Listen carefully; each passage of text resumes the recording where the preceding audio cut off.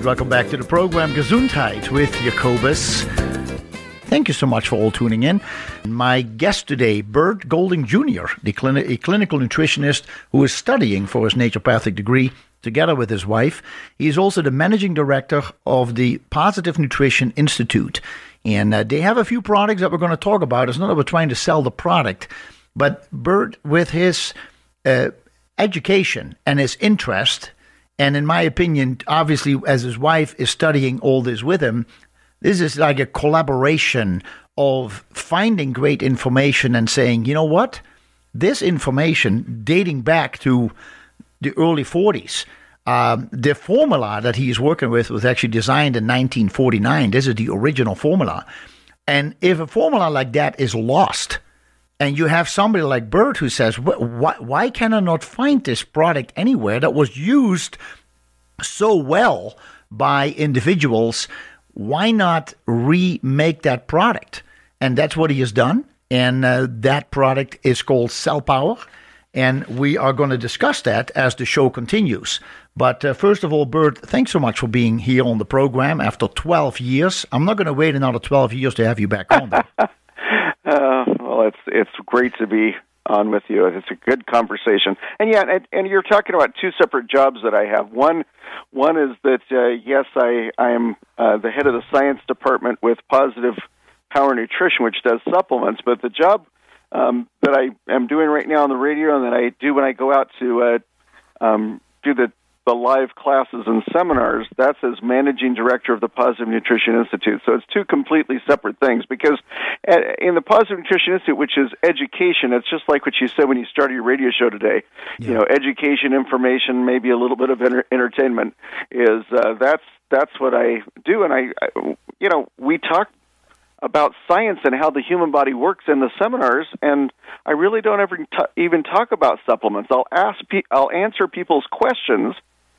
But I always feel like if people understand truly how the human body works, they'll be able to make their own good decisions, and they'll be able to find the right supplements and the right foods, and have get the proper sunshine and the right sleep and clean air and clean water and all the things that make for a healthy human being. I totally agree with you. And one thing that we often forget, and that is simply because we are being told that I think we're given so much wrong information besides the right information. I think that Western medicine has done an incredible job in creating equipment that is able to look into the body, that is able to look into the cells, that is able to describe it and see the relationship between all the parts in all these cells that we have. And then you have this part that says, wait a second, even in Western medicine, they have discovered that there is something besides the whole physical structure of the system, that there is an emotional body, that there is a mental, that we can think, we can reason, but that there is also this spiritual aspect that they cannot always grasp, but they know it's there. They call it energy. They're trying to explain what it does, how it works, where it comes from, how it affects the cells. And because of that, I tell people many times that don't look at a disease as it is diagnosed as simply a part of the body that is diseased. Understand that the disease is the best way to tell you that the body as a whole is out of balance. It is just that the disease has picked that specific organ, that specific system in your body to come out, to draw your attention. It's up to you to say, my body is out of balance. I got to do something here. What is wrong with me? And then you can go down a whole list of things that may have caused this. Or you go see a physician and say, I have no time to deal with any of this. Just give me the medication. And so again, Western medicine has created these amazing medicines. Not all of them are always good because they have the side effects, but there are quite a few that actually have success, have effect, and that people are able to live with on a daily basis. The problem is, what does it do long term? And I think that as we are discussing today, you and I, and try to understand more about what energy is all about, and energy in the cells, what that means, how that comes about, and how the energy is therefore responsible for communication and healing, etc. That is absolutely a fascinating topic that I know you're a great expert in. Well, yeah, I've had to become more expert in it because it's really the basis of everything.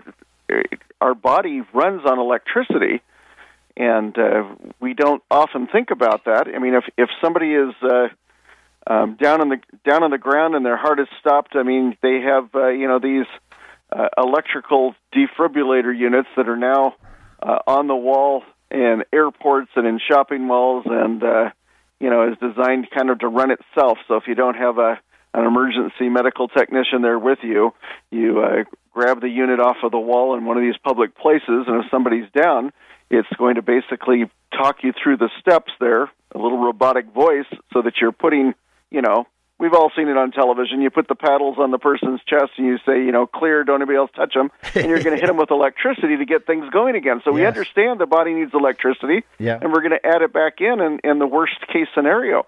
But it needs that to function all of the time. Yes. And when the electricity levels are low is the only time that the human body goes into this disease state that we talk about. I mean, there's no one that has all the electricity they need and has cancer. Those two things can't exist at the same time. It's only when our electrical levels in the body fall really low that we can be affected by viruses and infectious bacteria and candida and any kind of fungus, yeast, cancer. Any of these things can only thrive when our electricity drops low. I see. Yes. And yet the things that help keep the body energized we're just not doing. We say we don't have time to get to bed early and get a good night's sleep. We don't have time to go out into the sunshine on a sunny day and let the sun hit our skin. Or we don't have time to drink water. Or if we're drinking the proper amount of water, we don't have time to go to the restroom to eliminate, to get rid of the poisons that this pure water is going to do. So we're being starved. Yes. Electricity-wise. I mean, you see that all the time, right? Yes. And people go, I'm so tired, and they're dragging around. And for some reason, I mean, it's just like a medication that you don't need a prescription for, is when somebody goes and gets coffee or any kind of a caffeine so-called energy drink, and they're going to self-medicate, and they're like, okay, well, I don't have energy, so I'm going to give myself this jolt or shock. And so they do it, and it hits the adrenal glands, and they think they have energy, but it isn't the right kind of energy. It's the fight or flight or fright energy. Yes. And it just exhausts the body even more. Correct. So every time you hit caffeine, then when the caffeine wears off, in a few minutes or a few hours or whatever it is, you're more exhausted and your energy levels are lower than before you did that self-medication. Correct. So we've got people all over.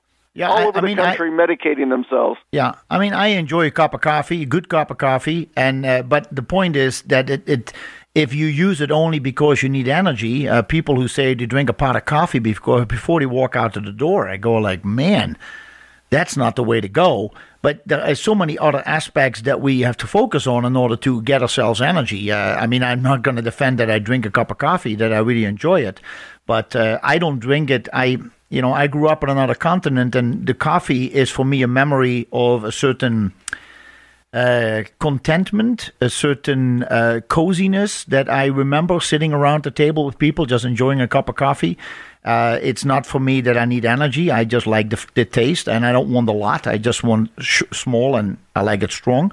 But I see your point. If coffee is seen as a medication in order to wake up, to me it makes no sense. Oh, yeah, and it's so hard on the body, and it's not really doing what you would think it needs to do. I mean, again, the number one way for energy is good, clean water, drinking water, not with anything, major in it. Yeah. And it needs to be water. if you put the drops of cell power or the super silica, it's only 5 drops in a pint, a 16-ounce glass of purified or distilled water. You put 5 drops of cell power. Yes. So you're not adding much to it. It's mainly just pure H2O, and then what the cell power drops do is they allow the body to more easily disassociate the water and break it down into hydrogen ions and oxygen ions, and then your body is getting the 2 most important nutrients. I love asking this question, Jacobus. When I'm in a seminar, a lot of times I'll say, okay, what do you think are the 2 most important nutrients for the body? Like, can you imagine all the hands that go up and everybody has their favorite? They say, oh, it's vitamin D, or it's CoQ10, or it's the B vitamins, or whatever it is.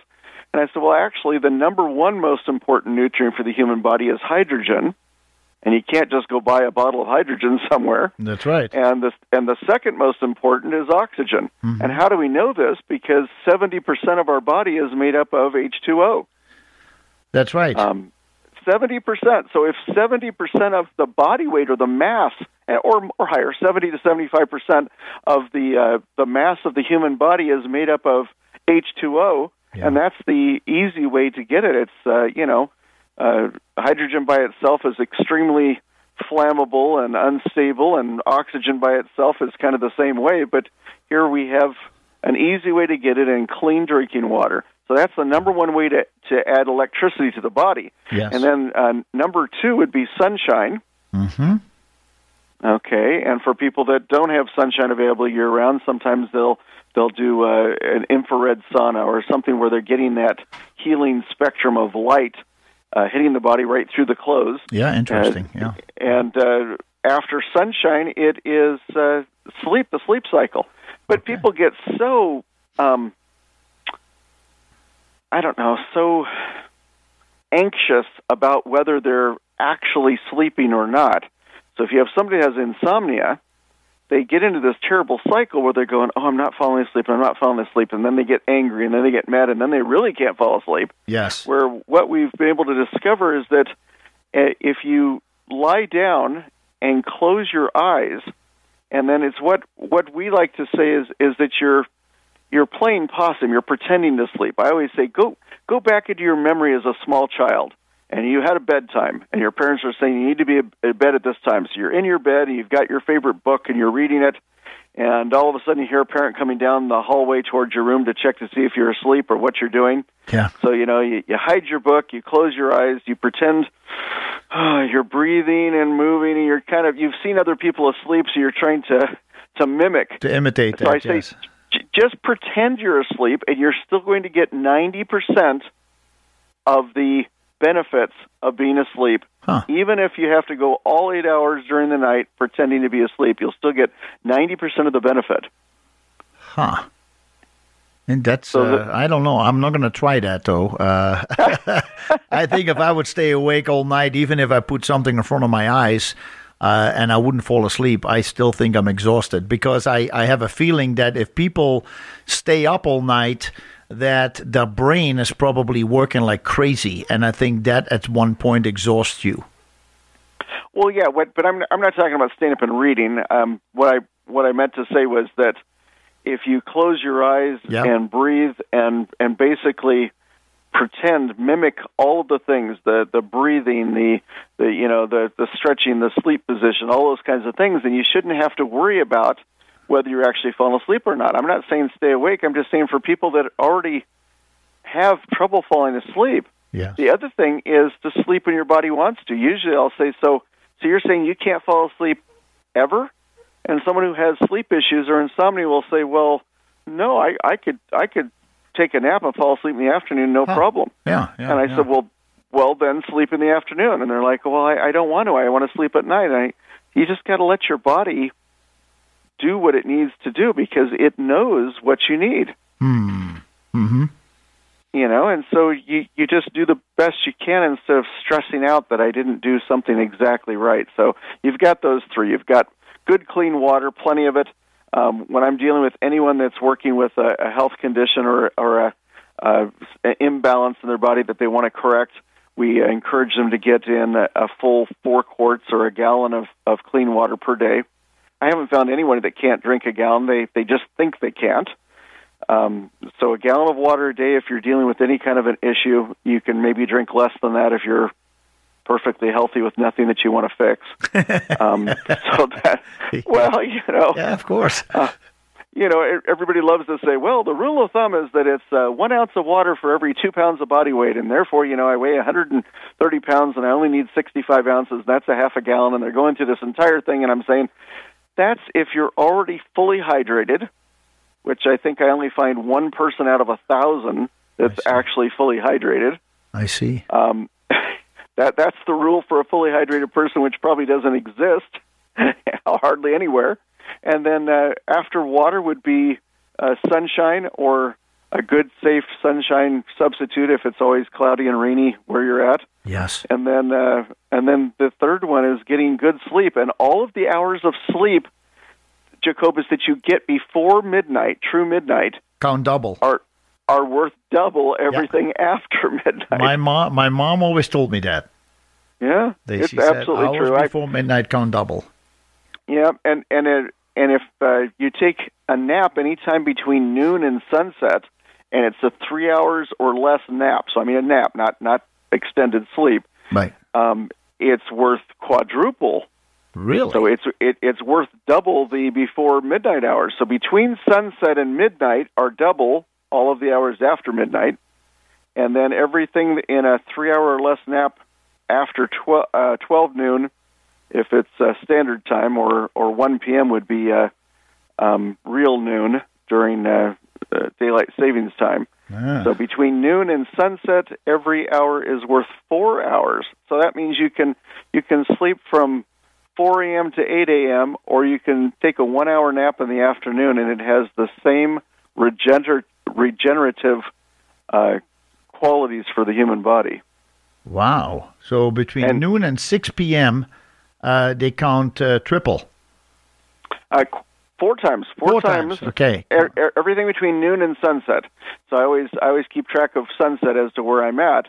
So the Italians really figured it out, right? Absolutely. With their siesta. The siesta, and we're saying that it's not just. It's in Italy and Spain and Portugal and Central America and South America. You've got hundreds of millions of people all over the planet that are still taking the afternoon siesta, and it was a way to remain healthier. Yes. And for a civilization to survive and not die out. Huh. And all of the great scientists and thinkers and the great religious philosophers, all of those learned that thing. You look at Einstein or Edison, they would take that 2 or 3 hour nap in the afternoon, and that would be it, because a 3 hour nap in the afternoon is your entire sleep that's necessary for the day. It would give them 21 hours to do their research and to read and experiment and study, because you had a 3 hour nap in the afternoon, which is the same as sleeping from 8 p.m. to 4 a.m., which is the farmer's schedule. Wow. And they would have 21 hours. So if you really, really want to accomplish a lot more in your waking hours, you would do the afternoon nap. So that's powerful thing stuff. Yeah, it's and if you look at our current lifestyle, and you're not doing any of those things, you say, well, I'm not drinking at least 3 or 4 quarts of clean water per day. Okay, well, that's strike one. And I'm not getting any time in the sun. I work in an office, and I just don't have any time on the weekend, which means we don't make time. But anyway, I just can't get any sunshine. Yeah. Strike two. Strike two. And then I stay up surfing the internet or watching the late news till like 12:30 or 1 in the morning, and then I go to sleep. Yeah.